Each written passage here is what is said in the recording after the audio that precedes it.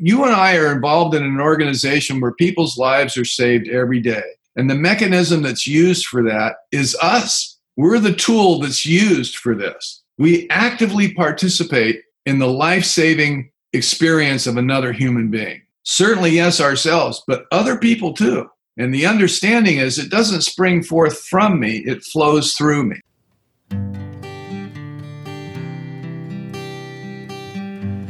Well, hello, friends of Bill W. and other friends. You have landed on Sober Speak.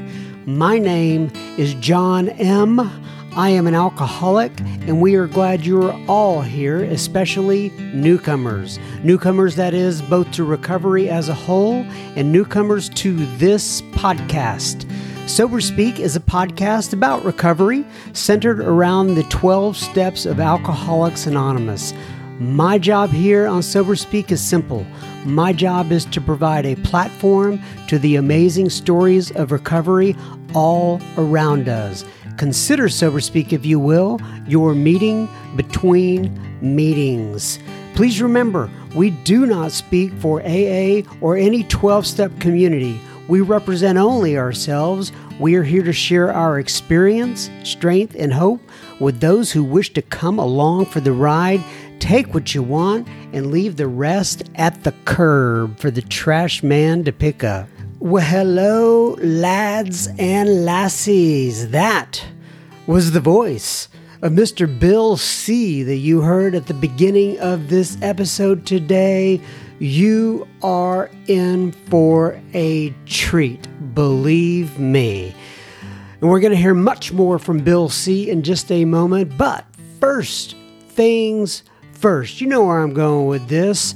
This episode is brought to you by Michelle and Stephen. You know what Michelle and Stephen did? They went to our website, soberspeak.com, clicked on the PayPal donate tab, and they made a contribution.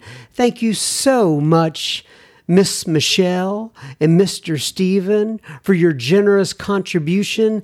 This episode is for you. All right, so I, John M., will be the chairperson for this meeting between meetings, and I am truly honored and privileged to serve all of you listening in. All right, so a couple of announcements. We have a little bit of listener feedback, then I'll do an introduction to Bill C., and then we will turn it over to him. So, August 30th, 2019, here in Frisco, Texas, we are having a Sober Speak live event. And I'm really excited about this. Our guest speaker is going to be Mr. Jimmy D. Once again, if you have not heard him before and you want to go back and listen to him, he is on episodes number 54 and 55 of Sober Speak. Just go back in your catalog there. And so people have asked me a couple of times what this is going to be like. So first of all, we're going to have Jimmy D. You'll get to meet my family. You'll get to meet Miss Cassandra, who has been very, very helpful in getting the word out about Sober Speak all over Instagram and Facebook and all that kind of stuff. You will get to meet in person many of the Sober Speak guests because they're going to be there at the event, and I am going to bring them up on stage and introduce them. You're going to hear great live music by an individual named Wendy Child. She is just out of this world. It's really going to be like a kind of a coffee house vibe there. We're going to have coffee. We're going to have drinks, non-alcoholic, of course, and we're going to have dessert. This is the other thing I wanted to say. I realize that there's only a portion of this audience that can actually make it to the event just because of proximity. We're going to be, I'm almost positive, right? I'm 95% sure at this point. We're going to be streaming the event on Facebook Live. So we're going to stream it on only in our secret Facebook group and nowhere else. So If you are not in the secret Facebook group and you want to be in there to watch this event, please email me at john@soberspeak.com. Send me your email address associated with your Facebook account, and we will send you an invite. And also keep this in mind, if indeed you are part of the group right now, and you want to invite others who are not in there already, as appropriate. In other words, people involved in the 12-step community and such like that. If you want to send them an invite, you are more than happy to do that from your own Facebook account. All right.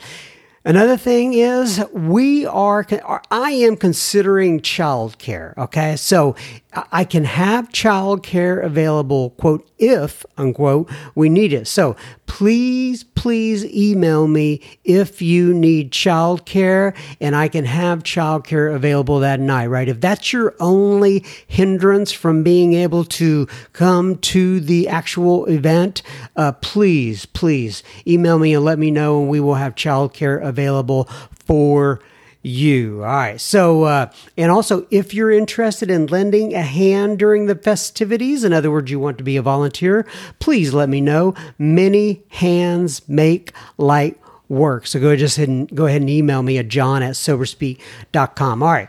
One thing there's a lot of things that caught my attention, but one thing I'm going to read here on the front of this episode from the secret Facebook group was posted by Jill. And this caught my attention this week. It was short, it was to the point, and I think there was a lot of depth and weight behind it. And Jill posted in the secret Facebook group, she said, moving forward means being honest about your bad choices. Being honest about your bad choices, okay?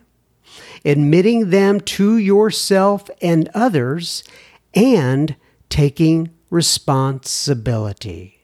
Let me go ahead and read that again. Moving forward means being honest about your bad choices, admitting them to yourself and others, and taking responsibility. And then she followed it up with, you will never find peace if you keep blaming others for what you have done. Oh man, that has depth and weight. You will never find peace if you keep blaming others for what you have done.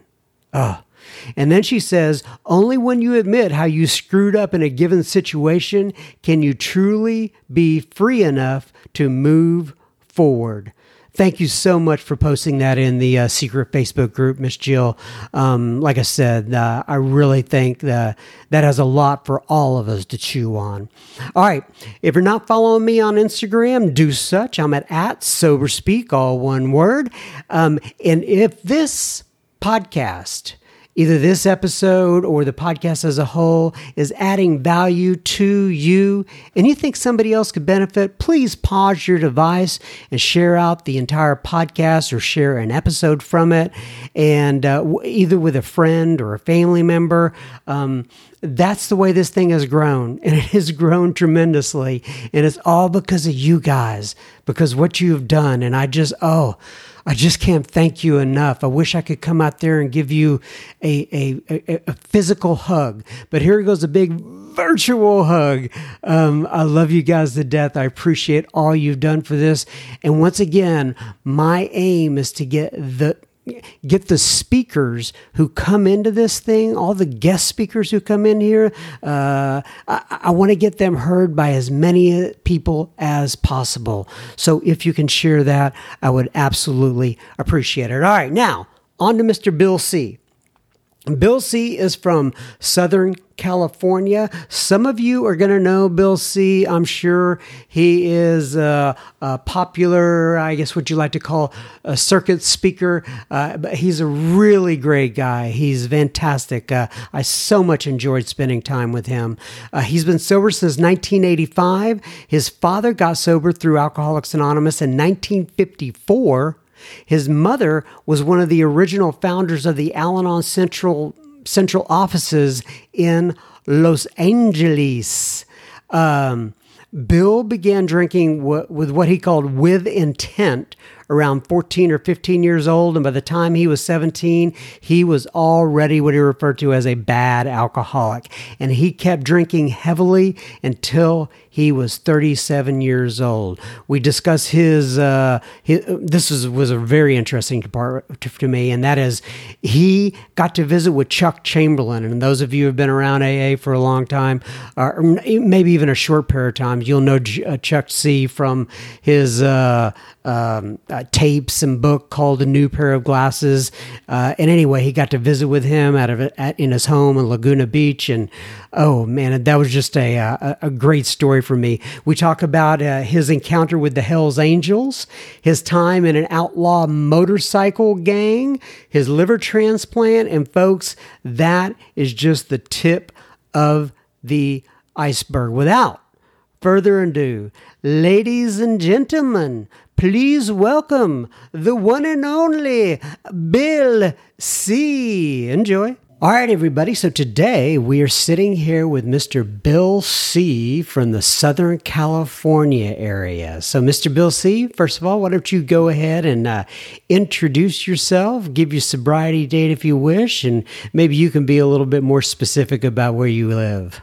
I'm Bill, and I'm an alcoholic, and I've been sober since March the 27th, 1985. And I'm from Southern California in the South Bay. March 27th of 1985. So help me with the math there. That is how many years now? 34. Congratulations on 34 years, Mr. Bill. It was a lot of hard work, and I did it all on my own.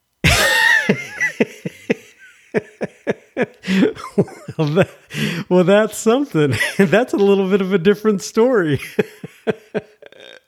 All right, so let me just kind of set the stage here. Bill and I met when he was actually giving a talk at the Gathering of the Eagles here in the Dallas, Texas area where I live.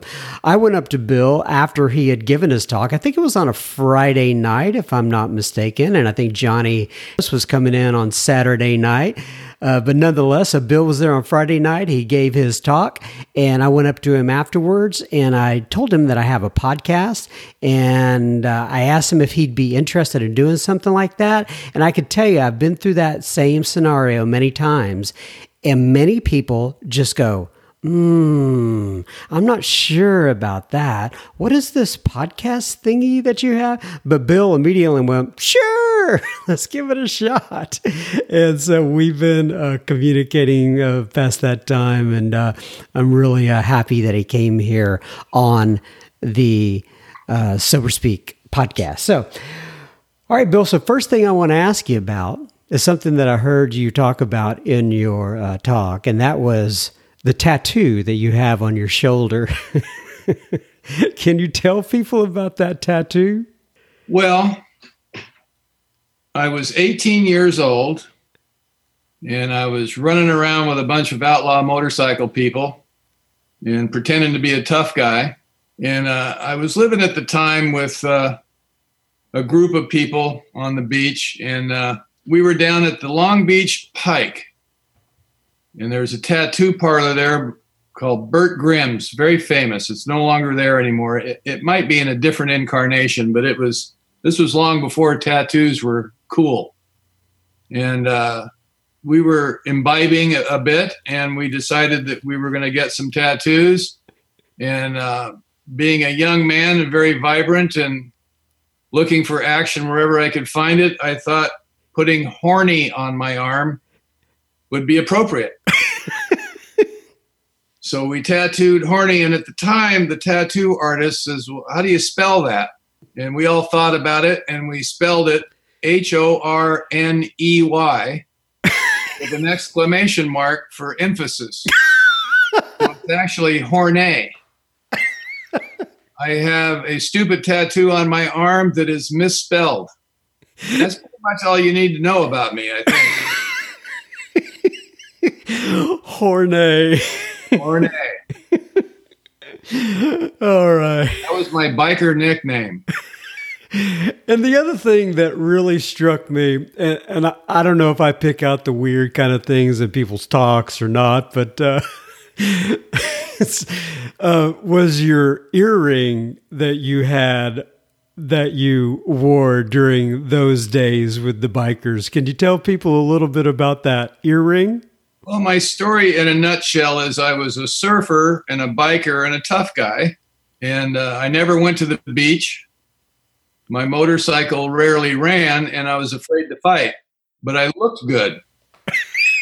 And I had greasy Levi's and wore a chrome Nazi helmet for a hat and a primary chain for a belt and big black boots with chains around them. But I had a clip-on earring because I didn't want to hurt myself. So, that's the clip-on earring. All right. Years later, I told my kids, I said, I think I'll get a real earring. And they said, no, Dad, you've missed the window. Please don't embarrass us.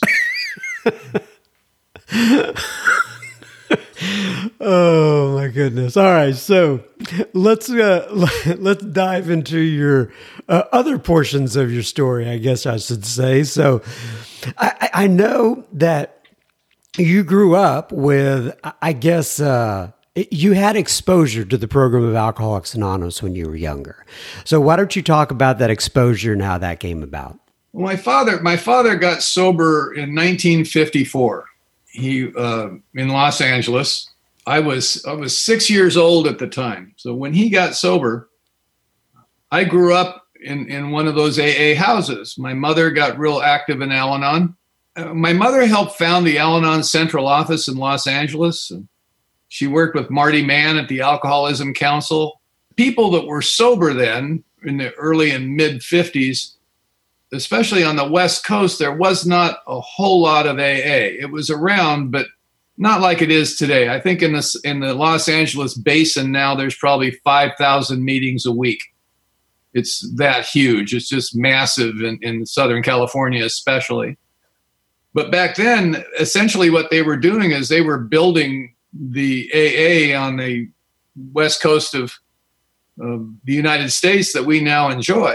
So the people that were hanging around were Chuck Chamberlain and people of that ilk. And as a kid, they would take me to meetings. I would sit in the kitchen and help bring out the coffee and the donuts and hold hands at the end and keep coming back and all that kind of stuff. I grew up with it. And I had the kind of house where I would come home on several occasions. I came home from school and there was somebody laying on the back porch waiting for their sponsor to come home.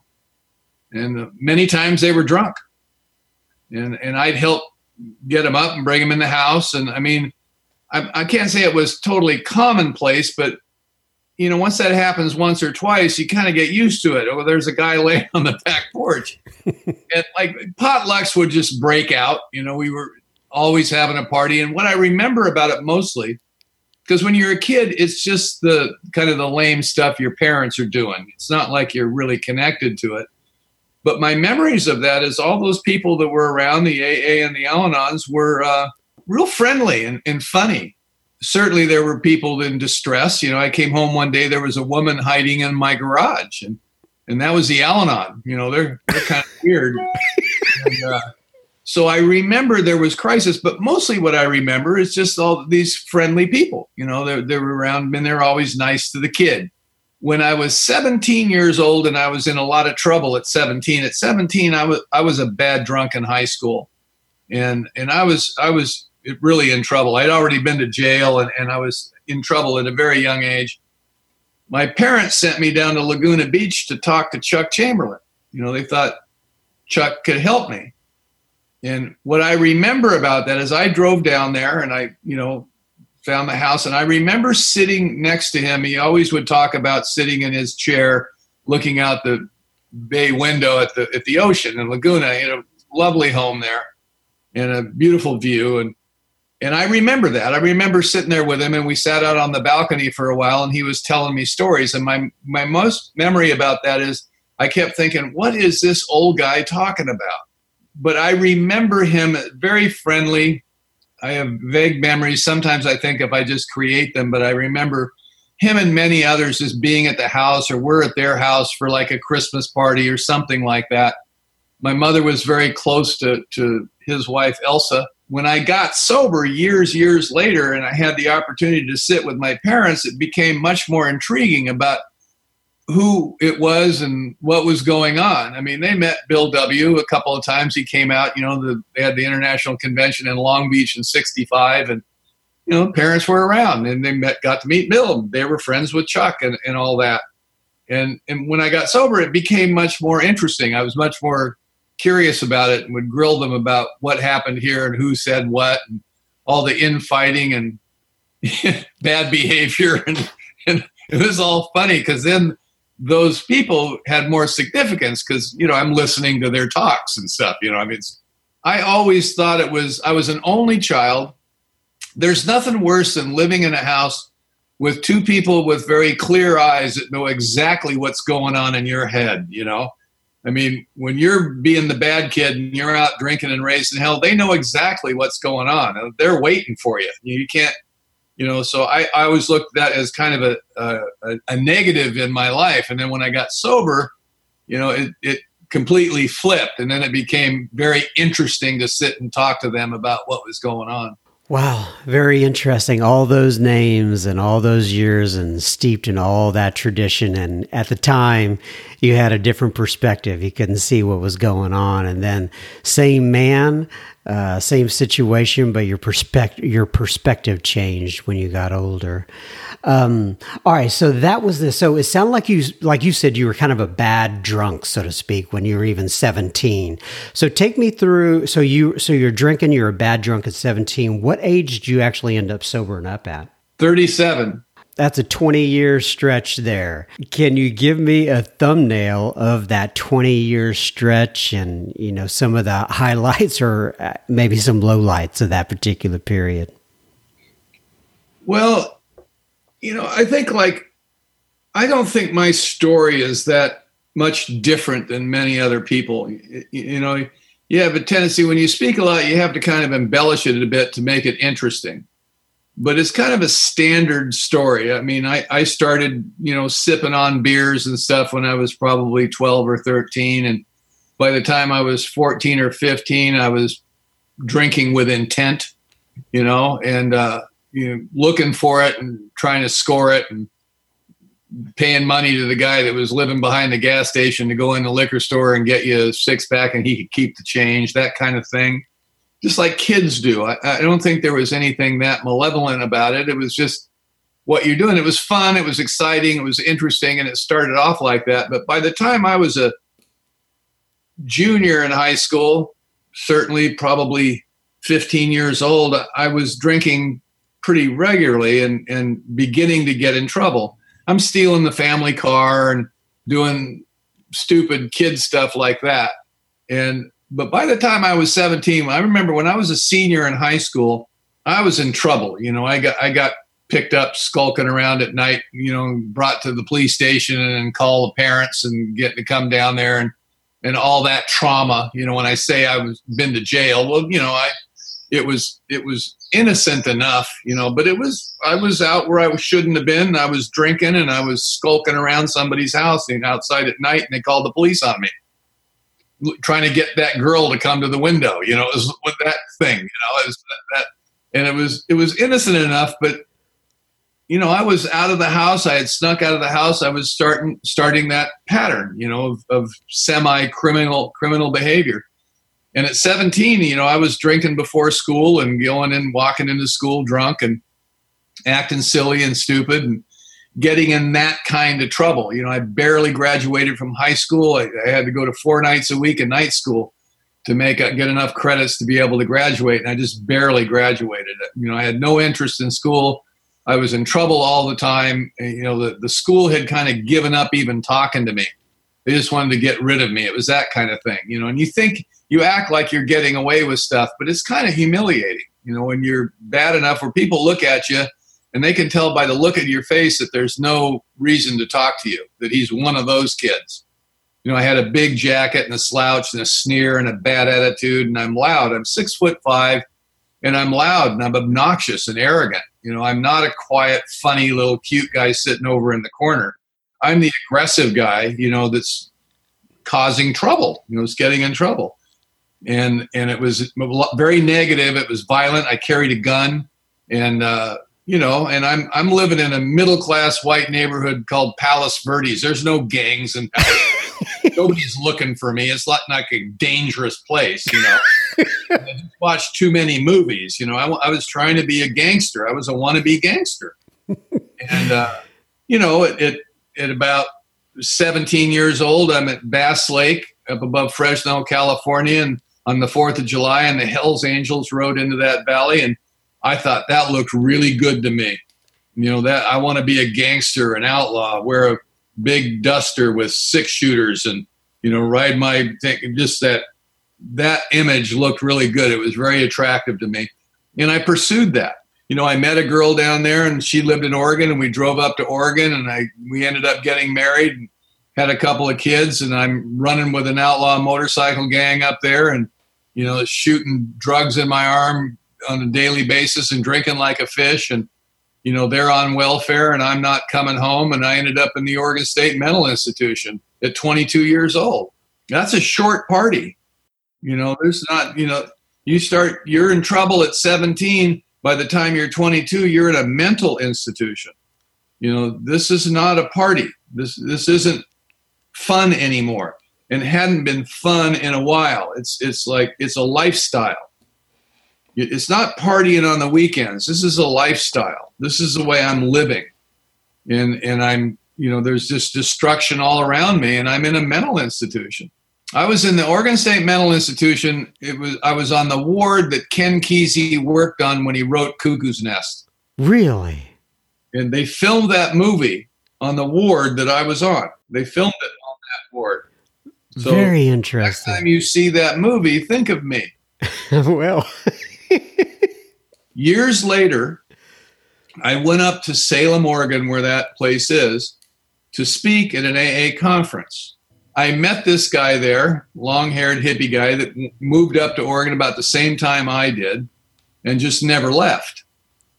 And I'm sitting talking to him, and I said, I was in the mental institution there. He goes, well, I work there. And I thought, well, of course you do. Where else? He's about my age, same amount of sobriety, and we're still friends to this day. This was years ago. And he took me there, and we found the ward I was on, took pictures of me next to the sign, and some people went to college. This was graduate school for me, This was my alma mater. And a couple of years after that, I went up to Portland to speak again, and some guys that I met in Salem that previous time drove up to Portland, and they brought me a T-shirt that they had made for me, and it says Oregon State Hospital alumni. Well, congratulations. Yeah. You can put that on your resume. Yes. So it's one of my prized possessions, actually. So here I am at 22. I just destroyed this family. I have 2 sons that are up there still, that they're in their 50s. Both of them have their problems. And I had created that much havoc in my life. And you look at recovery, the recovery world today, and there are just thousands of kids that age getting sober. Back then, 1968, 69, I don't remember anybody talking to me about sobriety then. They may have, and I just don't remember. I spent 2 tours in that mental institution, and there was therapy there, but nobody was talking to me about. They just loaded me up full of Thorazine and just put me in a room, essentially. But today, I started sponsoring some kids some years ago when all the kids started coming into recovery. And I thought, what am I going to do with this 18-year-old sitting across the kitchen table from me? What am I supposed to do with that? It was a little unnerving. They look too young. They're too young. I had that prejudice. And when they started coming into my Men's Stag, my home group, a lot of the older guys left. They said, well, we're not a daycare center. And I was uncomfortable with it too. But I thought, no, this is the way things are. There was a bunch of us that said, well, we'll just do the best we can. What can we do? But here's what I discovered from that. One thing, they're coming to AA because they need help, not because it's so hip.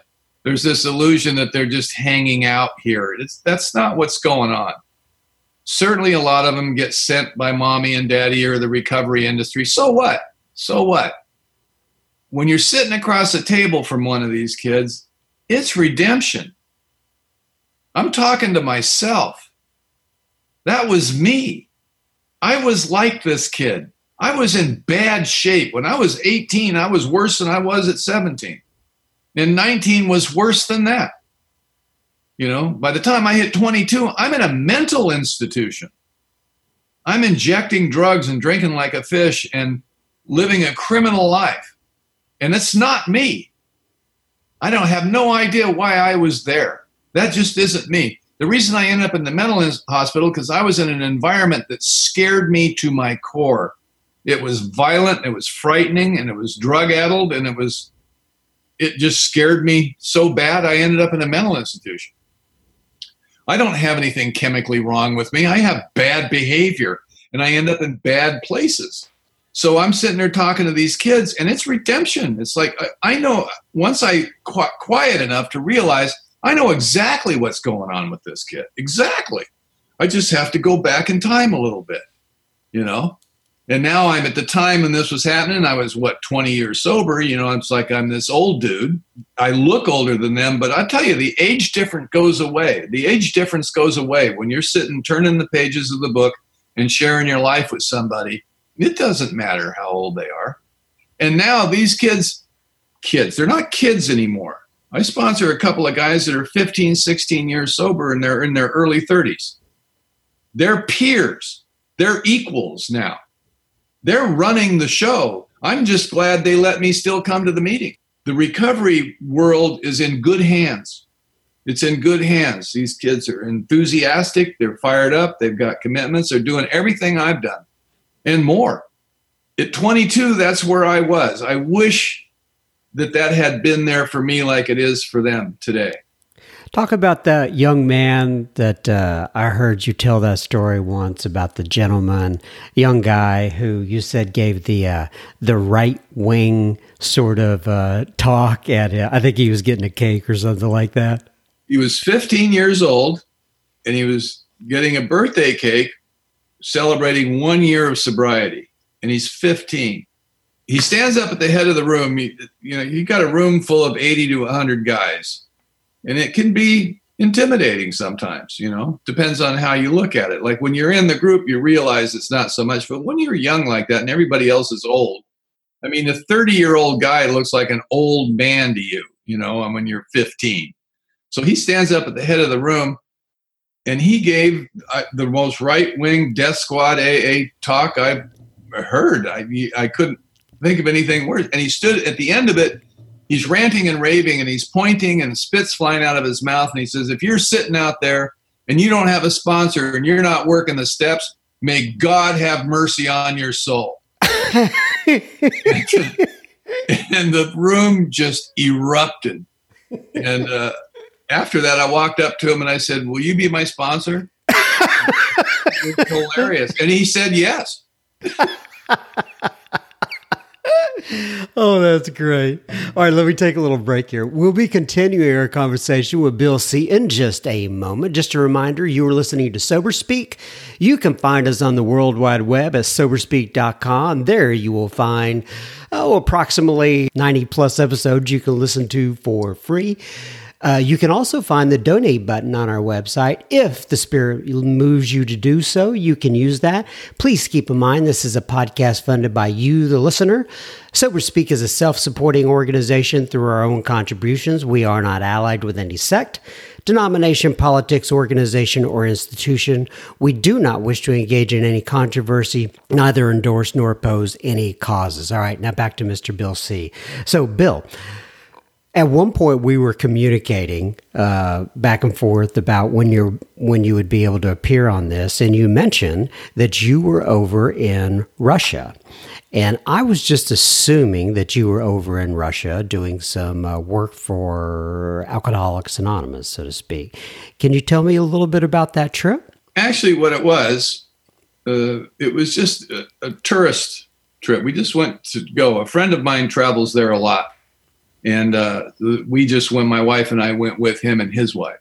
And he's a sober guy too. So he'd been going over there for years, maybe for 20 years, doing spiritual talks. He's a spiritual teacher. So when he'd be over there, he'd go to meetings, right? So he knew meetings and knew people in Moscow, and he informed them that he was bringing me, and if they wanted to have me speak somewhere, that we could do that. We'd carve out some time. So the night before we left, we were there for 11 days or so. The night before we left in Moscow, they put together this meeting.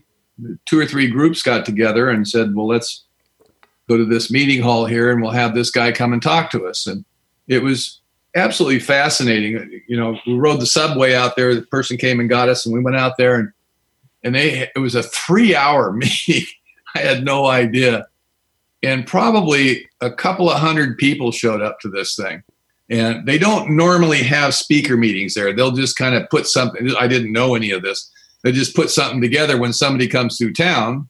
They put something together and create a speaker meeting, and you can come and, you know, because they just don't normally do that. Mostly they're discussion meetings or book studies. So we show up to this thing, and there's this crowd of people. It's going to be 3 hours. You're going to give your talk, and then we'll do Q&A. And I had a translator, this woman who's, you know, not a sober person, but very sensitive and had been around a little bit, get an idea of it. And so it was really interesting sitting there. You know, I've done stuff before with a translator, but they're in another room and they're translating as you're talking. But this was her sitting right next to me on this stage, and I could only say a sentence or two, and then she would interpret. So you have to kind of get a rhythm going. It was really fascinating, and she was really good. I mean, and I'm kind of intimidated. I figured they're not going to get the jokes or the humor. They're not going to get the horny tattoo thing, you know. This is a different culture with a different language, and how is that going to interpret? One of the things I was instructed by this guy, Nikita, he says to me, he speaks English, he says to me, really talk about the steps in the process. They really need that here. It's AA isn't as vibrant as where you come from. It's still struggling. And Moscow is a city of about 22 million people, I guess. And somebody said to me that there's maybe 3,000 people or so in AA there. So it's pretty small, struggling, but it's vibrant. There's a vibrancy about it. At least that was my experience. Anyway, so I give the talk, and it was really interesting. And I'll tell you something, that experience really showed me there really is a language of the heart. And the way that presented itself is after I spoke, these people, a lot of them just rush the stage. They come up to talk to you, you know, and they want to have your picture taken with you, and they want you to sign their big book, you know. I mean, it's like, it's a little off-putting, you know, because you're not used to that really. But I just kind of relaxed into it, and it became just very sweet. And what it is, the overall energy of that is that they're really hungry for this thing. The people that come up, they want to talk to you, you know. And a couple of people, I had these very intimate conversations through the interpreter, which is kind of a very different experience. And one guy came up to me and he said, you know, I'm 6 months sober. I just did my 5th step, and I hate myself. I just hate myself. I just, you know, and he was clearly disturbed. And through the interpreter, later she talked to me, she says, that whole thing, she was thanking me. I'm thanking her because I couldn't, I mean, it was a team effort here, you know. And she, of course, not being sober, some of the phraseology, she'd have to stop me and ask me so she could clarify it. You know, it's like we end up just saying things when somebody else, she's trying to interpret, what does that mean? You know, like, what do you mean one day at a time? And how does that interpret in Russian or something of those things like that, you know? And this poor guy was standing there, and he was clearly upset. And what I told him was what I know from my own experience is that transformation is painful. It's not without its pain. It isn't like we get sober and everything's just bliss and daisies. You know, when you come out of the fog, they take away your medication, and you realize how you've lived your life. It's painful. It's pathetic, and it hurts. You know, I remember being where I told him this, and I did my 5th step at about 6 months sober, And I had the same reaction that first few months. I look back on the last 20 plus years of my life and I'm like, God, what have I done with my life? You can't imagine recovering from the remorse and the regret of your behavior all those years. And I said, what I told this guy is I said, whatever you do, don't run away. Now that you've opened up the can of worms, continue the process. When you get into the amends process, you start rebuilding the bridges you've burned. And at the end of that process, or near the end, you begin to feel better about yourself. And I could say to him, and this language is universal. I'm looking at him and I say, I do not feel that way about myself today. And you're no different than I am. You will survive this. Don't run away. And he kind of grinned a little, through the interpreter, there was a connection between me and this, and we did not speak the same language, or do we? It's one drunk talking to another. It doesn't matter what the language is. It was uncomfortable for me and it was uncomfortable for him. Can you imagine the courage it took for that man to come up and talk to somebody that's from a different country with a different language and talk about something that he's going through personally? How do you do that? You and I are involved in an organization where people's lives are saved every day. And the mechanism that's used for that is us. We're the tool that's used for this. We actively participate in the life-saving experience of another human being. Certainly, yes, ourselves, but other people too. And the understanding is it doesn't spring forth from me, it flows through me.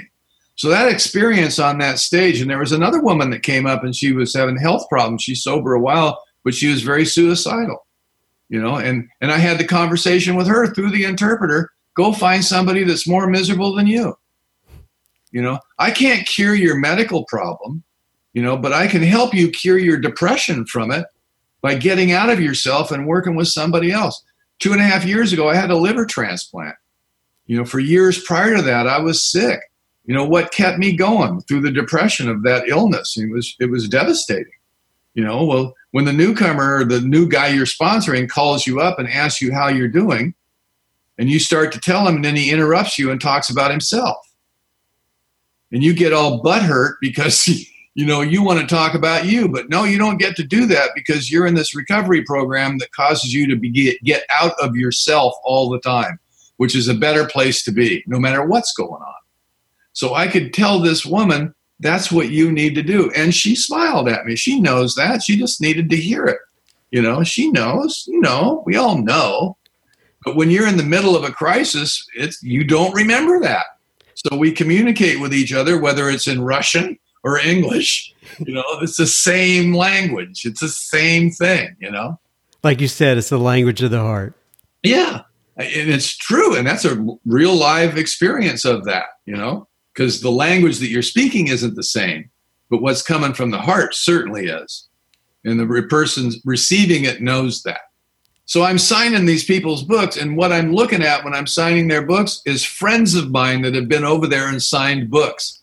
When I got back, I called them up and I go, dude, I was over there. Go, oh, did they do the 3-hour meeting? Yeah.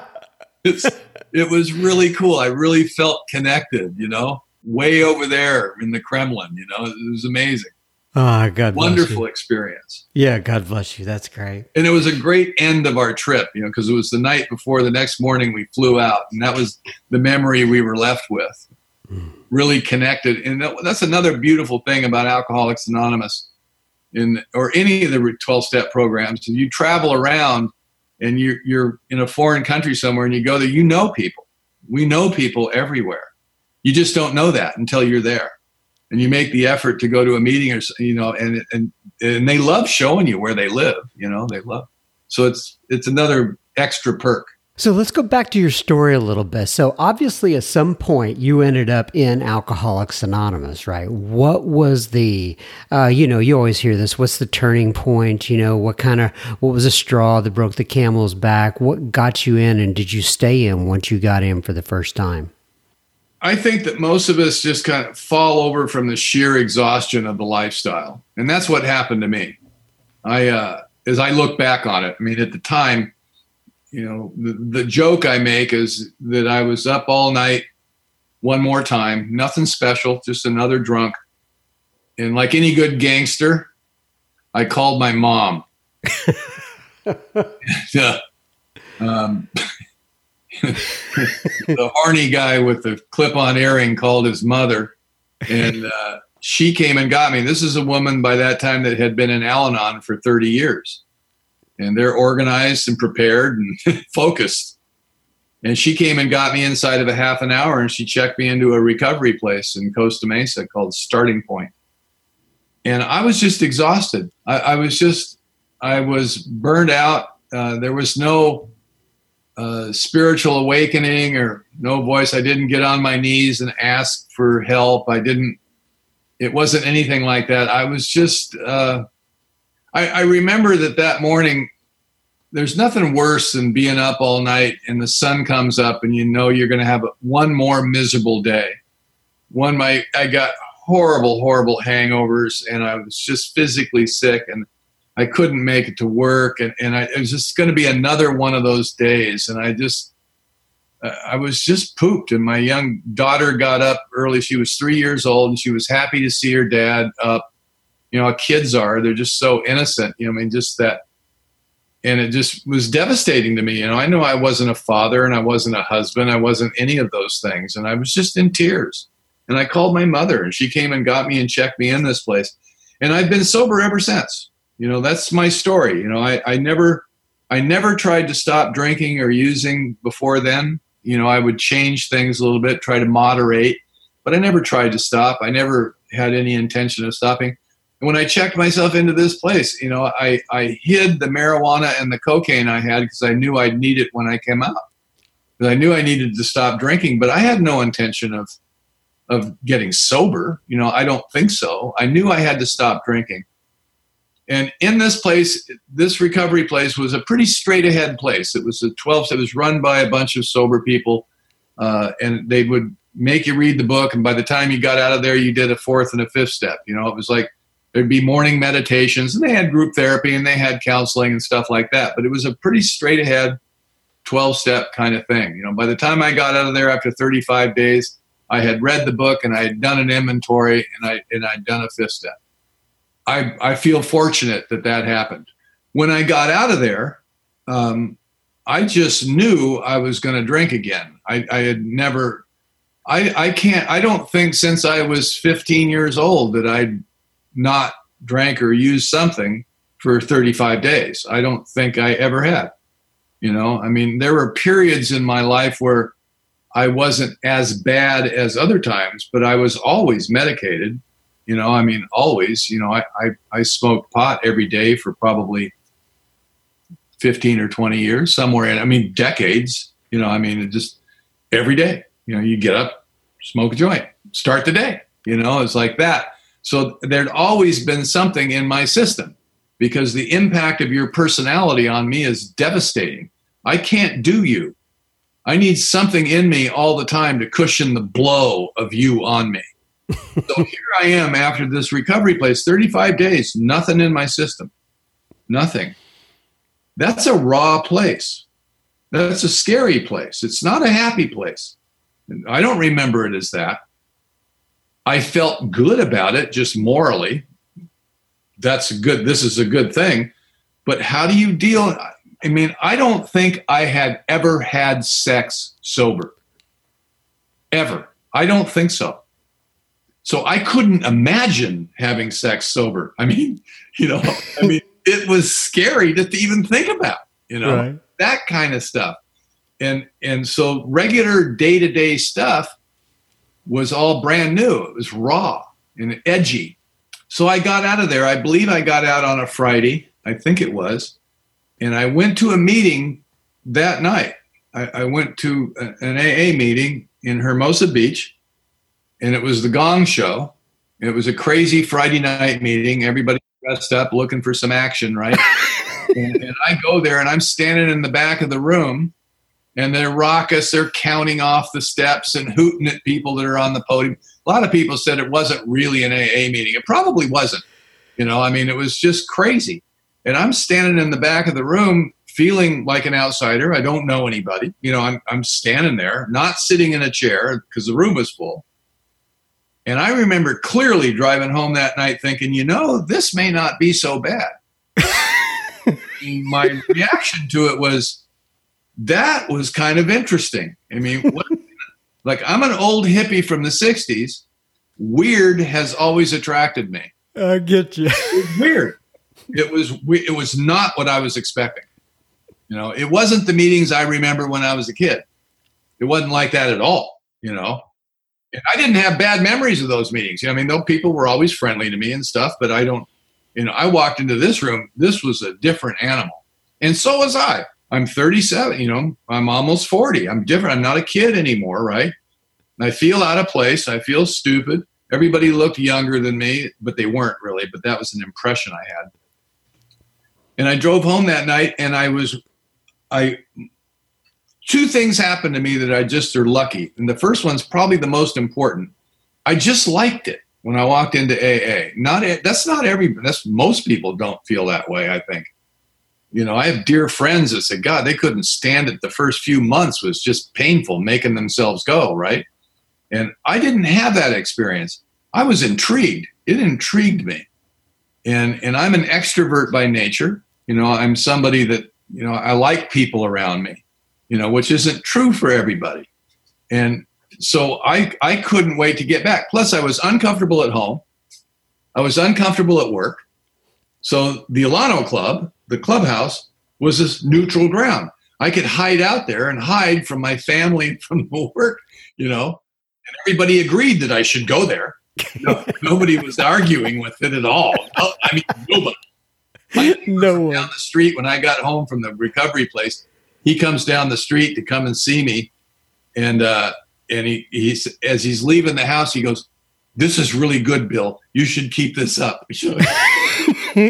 My neighbors were rooting for me, So AA was a safe place to hide out, and I've been hiding out there for 34 years. It's and I think what's going on in recovery is that we're growing up emotionally. This spiritual path, the essence of the spiritual path, is we're going to grow up now because we skipped it when we were teenagers. That's what's going on, and that's what the journey's been like. I heard a guy years ago say that Alcoholics Anonymous is man's school. It's woman's school too. Right, I got you. But if you work the steps, if you get involved, it will teach you how to be an adult male or female. It'll teach you how to be appropriate. There's no way to avoid it, And you'll hear guys in AA say, well, I don't like to be told what to do. Never tell an alcoholic what to do, or he'll do the opposite. Well, that's kind of cute when you're 15. When you're 40, it's just stupid. It's just stupid. And we all walk around blaming everything on our alcoholism. Well, I have bad behavior because No, you're emotionally immature. It's not alcoholism. You just never grew up. Neither did I. I relate. I get it. And I look back over the 30 plus years that I've been sober, and there's been a series of growth experiences that I should have had when I was 15, 16, 17, 18, and I was loaded and I missed it. Well, Bill, I have thoroughly enjoyed myself, if you can't tell. This has been a wonderful conversation. We'll talk after we end this. I'm hoping that this will be a good experience for you. We can get you back on to talk about the steps, go a little bit deeper into your story. I feel as if we have just barely scratched the surface. And so I want to thank you for coming on to Sober Speak today. Like I said in the prayer we have before this actually starts, I'm hoping we can record something that can give people hope and inspiration in all four corners of the world. And I know your words today will do that. So I appreciate you being here. Well, thank you very much. It was a pleasure. All right, so I'm going to read from page 164 of the Big Book before we close it out. And on page 164, let me get there. It says, abandon yourself to God as you understand God. Admit your faults to Him and to your fellows. Clear away the wreckage of your past. Give freely of what you find and join us we shall be with you in the fellowship of the Spirit, and you will surely meet some of us, like me and Bill, as you trudge the road of happy destiny. May God bless you and keep you until then. Once again, thanks, Bill. God bless you. Thank you. Oh, how about that? I just absolutely loved spending time with Mr. Bill C. He is my new hero. I mean, I just loved spending time with him. And right there toward the end of this episode, he said something to the effect of, if you get involved in Alcoholics Anonymous and you work the steps, it will teach you how to be an adult, male or female. Oh, I love it. Just so good. If you want to reach out to Bill, send me an email at john@soberspeak.com. That's JOHN at soberspeak.com. And I will send on your comments to Bill. And I am going to try my dangdest. Is that a word? Dangdest? Dangdest, I guess. Anyway, I'm going to try my best to get Bill back on for some additional episodes. All right. Now, on to some listener feedback coming at you. All right. Rob writes in regarding Miss Brenda J. By the way, the episode that he is referring to is the previous episode. Actually, it's 2 episodes ago. It was called Brenda J. God and Grace. Brenda J. God and Grace. And Rob writes in and he says, Dear John, I listened to Brenda J. this morning as I drove to work. I am a special education teacher in the Bronx, New York. Her experience, strength, and hope resonated with me more powerfully than any other speaker! I have listened to many of your podcasts, and I have gotten so much wisdom from them. New perspectives, deeper insight into my own behavior, etc. However, I don't think I ever felt as moved spiritually as I did this morning listening to Brenda J. I celebrated 8 years on Monday, but I have felt my sobriety weakening. I have felt restless, irritable, and discontent. In spite of my efforts to rely on my own program, the spirituality that came out of Brenda J's message hit me like a 2x4. What a beautiful person! I want to thank you, Brenda, and God for that message, for the gift of AA, and for another day of sobriety. Best regards, Rob. Thank you, Rob. I know that comes from the bottom of your heart, and I can feel it coming through your writings. And, I just fortunate enough to be here in an area where Brenda attends meetings, and I've been able to spend some time with her, and she is just off the charts, a rock star in terms of spirituality and just being an all-around great person. All right, Helen K. writes in also about Brenda J. She says, Good morning, John. I have started listening to Sober Speak as I take my hour commute in the morning. I will celebrate 28 years of continuous sobriety on February 27th, 2019. Well, congratulations on that, Miss Helen K. I am always looking forward for ways to enhance my sobriety, and Sober Speak fits the bill. I am involved with an annual women's retreat in Ranchos Palo Verde, California each October, and I would love to see if Brenda J. could join us as one of our 2 guest speakers. Please forward her my email if that is appropriate. Thanks, and keep on trudging. Helen K. from Anaheim, California. Well, as you know, I forwarded the email to you and copied Brenda on it. I'll get out of the way, or I'll get out of the middle, I guess I should say. And for those of you who are in October, who are in Ranchos Palos Verde. That's a mouthful. This October, maybe you could look forward to seeing Brenda at a conference. Curry wrote in on the Podbean app saying about Brenda J. She is one of the most powerful public speakers I've ever heard. Definitely impactful. Grace posted on the secret Facebook group about Brenda. I love this episode. I laughed and I cried and I felt loved. Brenda J. is a treasure. Thank you so much, John, for sharing her with us. Jim S.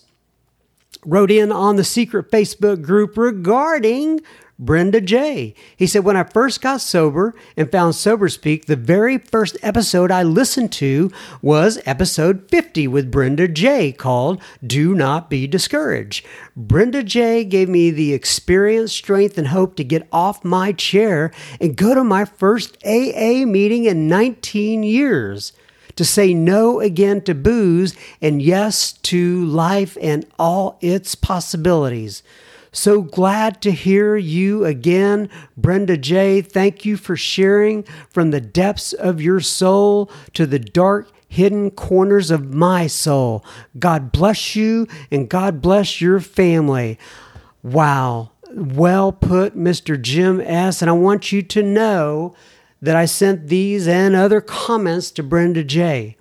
And she sent me a message back, actually via text. She's not involved in the Facebook group or anything like that. I don't think she does the Facebook thing, but she said, John, people are so kind and generous. Thank you.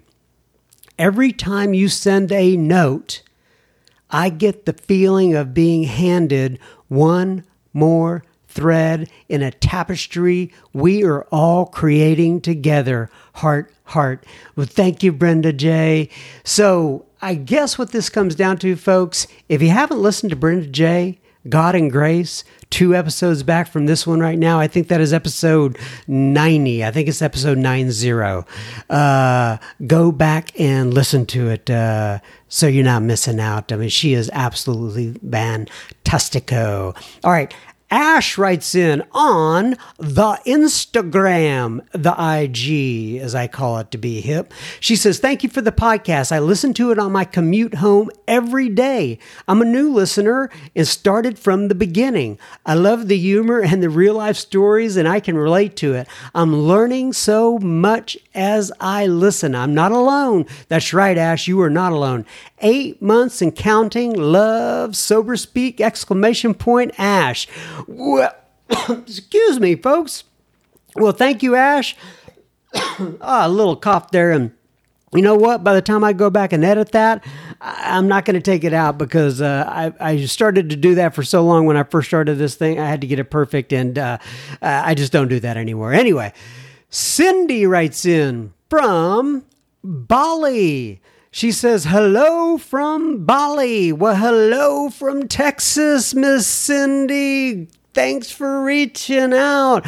Bali. Now, I know Bali's an island, but is that where the Bollywood films come from? It's probably not. I have no idea what I'm talking about right now. I'm trying to put 2 and 2 together while I'm actually in the middle of listener feedback. My apologies. All right. Hello from Bali. I am from the magical island of Bali. I'm an Australian living in Bali, and we have a wonderful fellowship here, but it's a small one, so it is so lovely to tap into your amazing messages of recovery you share. I've recently had a motorbike accident. Oh, man. And have been unable to get to meetings, so your podcasts have helped me enormously. My sober date is 1/12/2013, and listening to your podcasts have really made me step up my recovery game. If you are ever in Bali, reach out. Well, you can bet on it, Miss Cindy.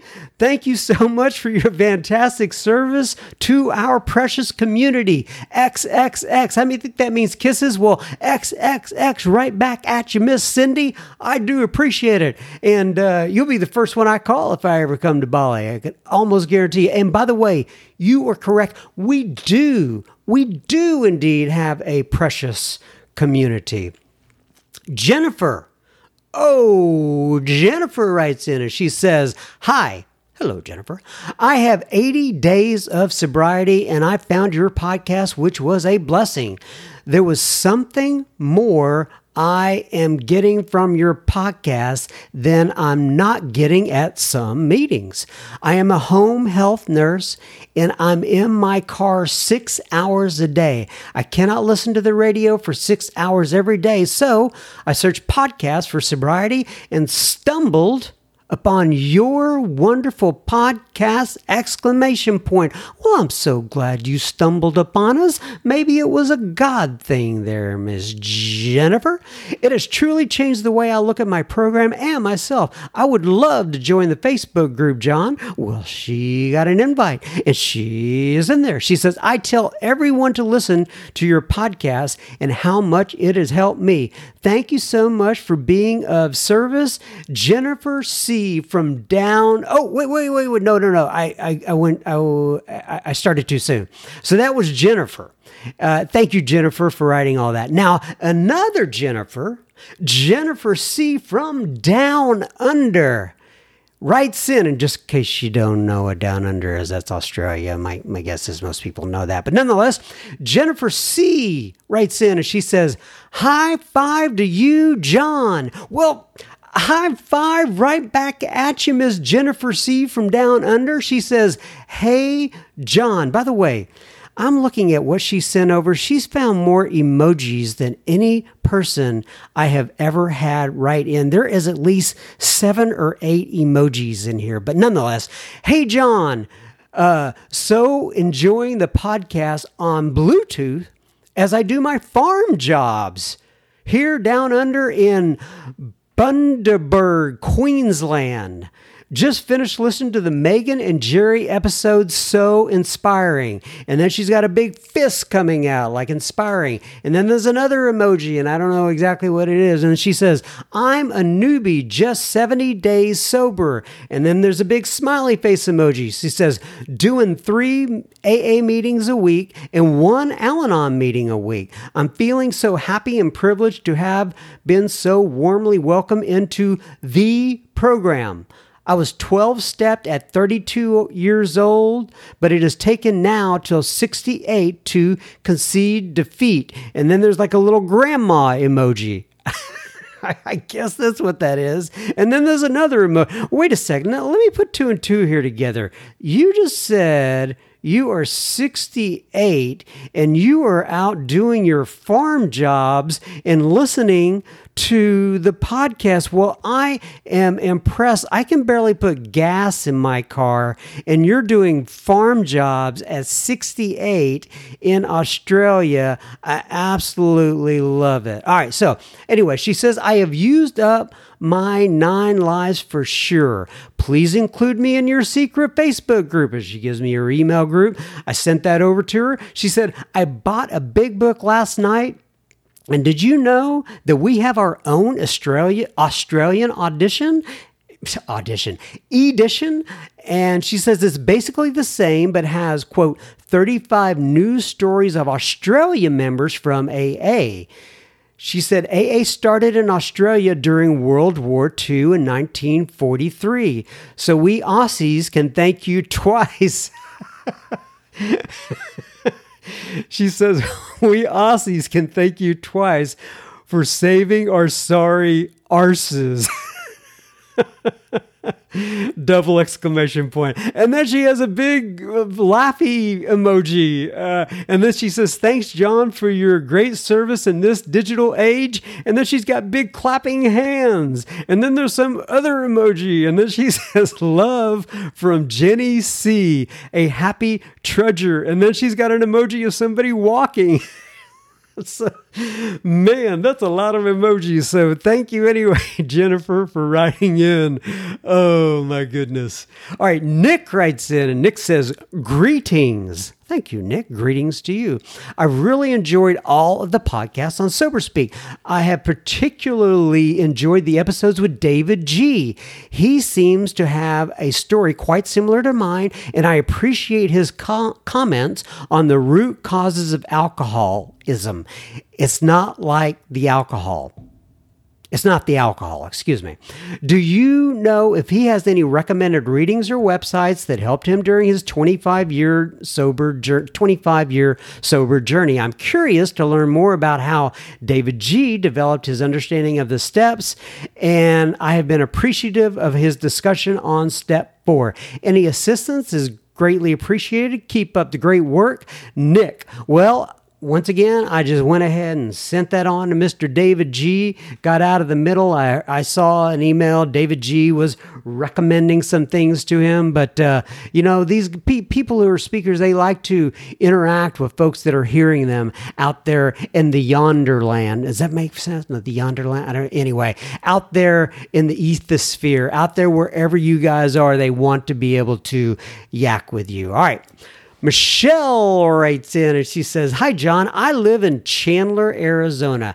I cannot recall how I found Sober Speak. I've been listening for quite a while, but my memory isn't the best at times. My guess is that I was browsing for recovery shows. I really enjoy all the speakers, but Brenda J. and Jerry J. spoke to me personally." There's Brenda again. Also, Billy K., because I, too, worked the steps from the Big Book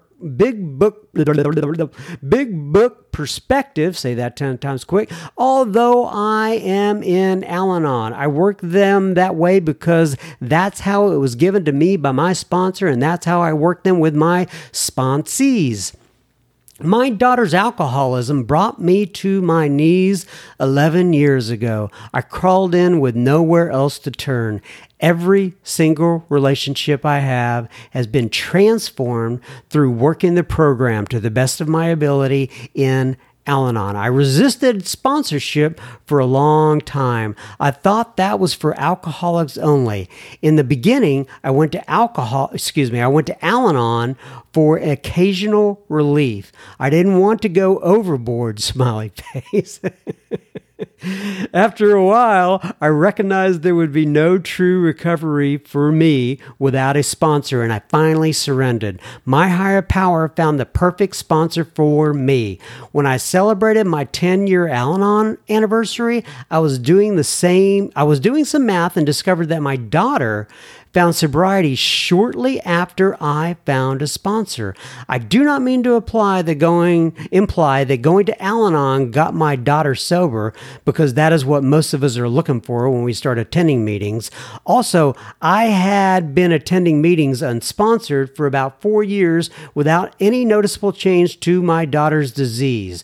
What I do believe is that through sponsorship's direction, I was able to get out of God's way, and my daughter thankfully got sober and has remained so. Thank you for your interest. I love the podcast. God found the best way for you to be of service to so many. John, love, Michelle. Well, thank you, Michelle. And, I do believe this thing is a God deal. And as my friend Buddy C says, if God wasn't using you, he could use somebody else. So I'm just beside myself with gratitude that for whatever reason, he picked me at this particular point in life to do this podcast, and I get to have relationships and meet so many of you guys. It means so much to me. All right, Gus writes in and he says, "I'm Gus, grateful alcoholic since 3/13 of 1998. My story is like most of us. I drank to live and I lived to drink until I was sick and tired of being sick and tired. Racked up 5 DUIs and I was looking at 6 months to 2 years in prison. So I reached out for, all cap letters, help. And I went straight into a recovery house when I was released from a Los Angeles County jail. I knew there was no middle ground in my abstinence from alcohol and other mind-altering substances. I had already been through that, so I embraced the program and began a new way of life. That's why I'm grateful to get another chance of a good life one day at a time." Well, Brother Gus, I understand your sentiments. Thank you for writing in. Jennifer writes in on the Instagram, the IG, and this was regarding Vanessa's episode. Vanessa is a episode that I recorded with a counselor, and she did so well. It was all about, shame and many other things. And Jennifer wrote in regarding Vanessa's episode, and she said, "Hi, John, I'm in the middle of this episode, and I am learning so much about myself and the different emotions and what that means to my recovery!" ! Thank you so much. I learned so much about myself from this program as a result of your podcast and speakers. I talk about this podcast in my meetings and what a gift from God this podcast is.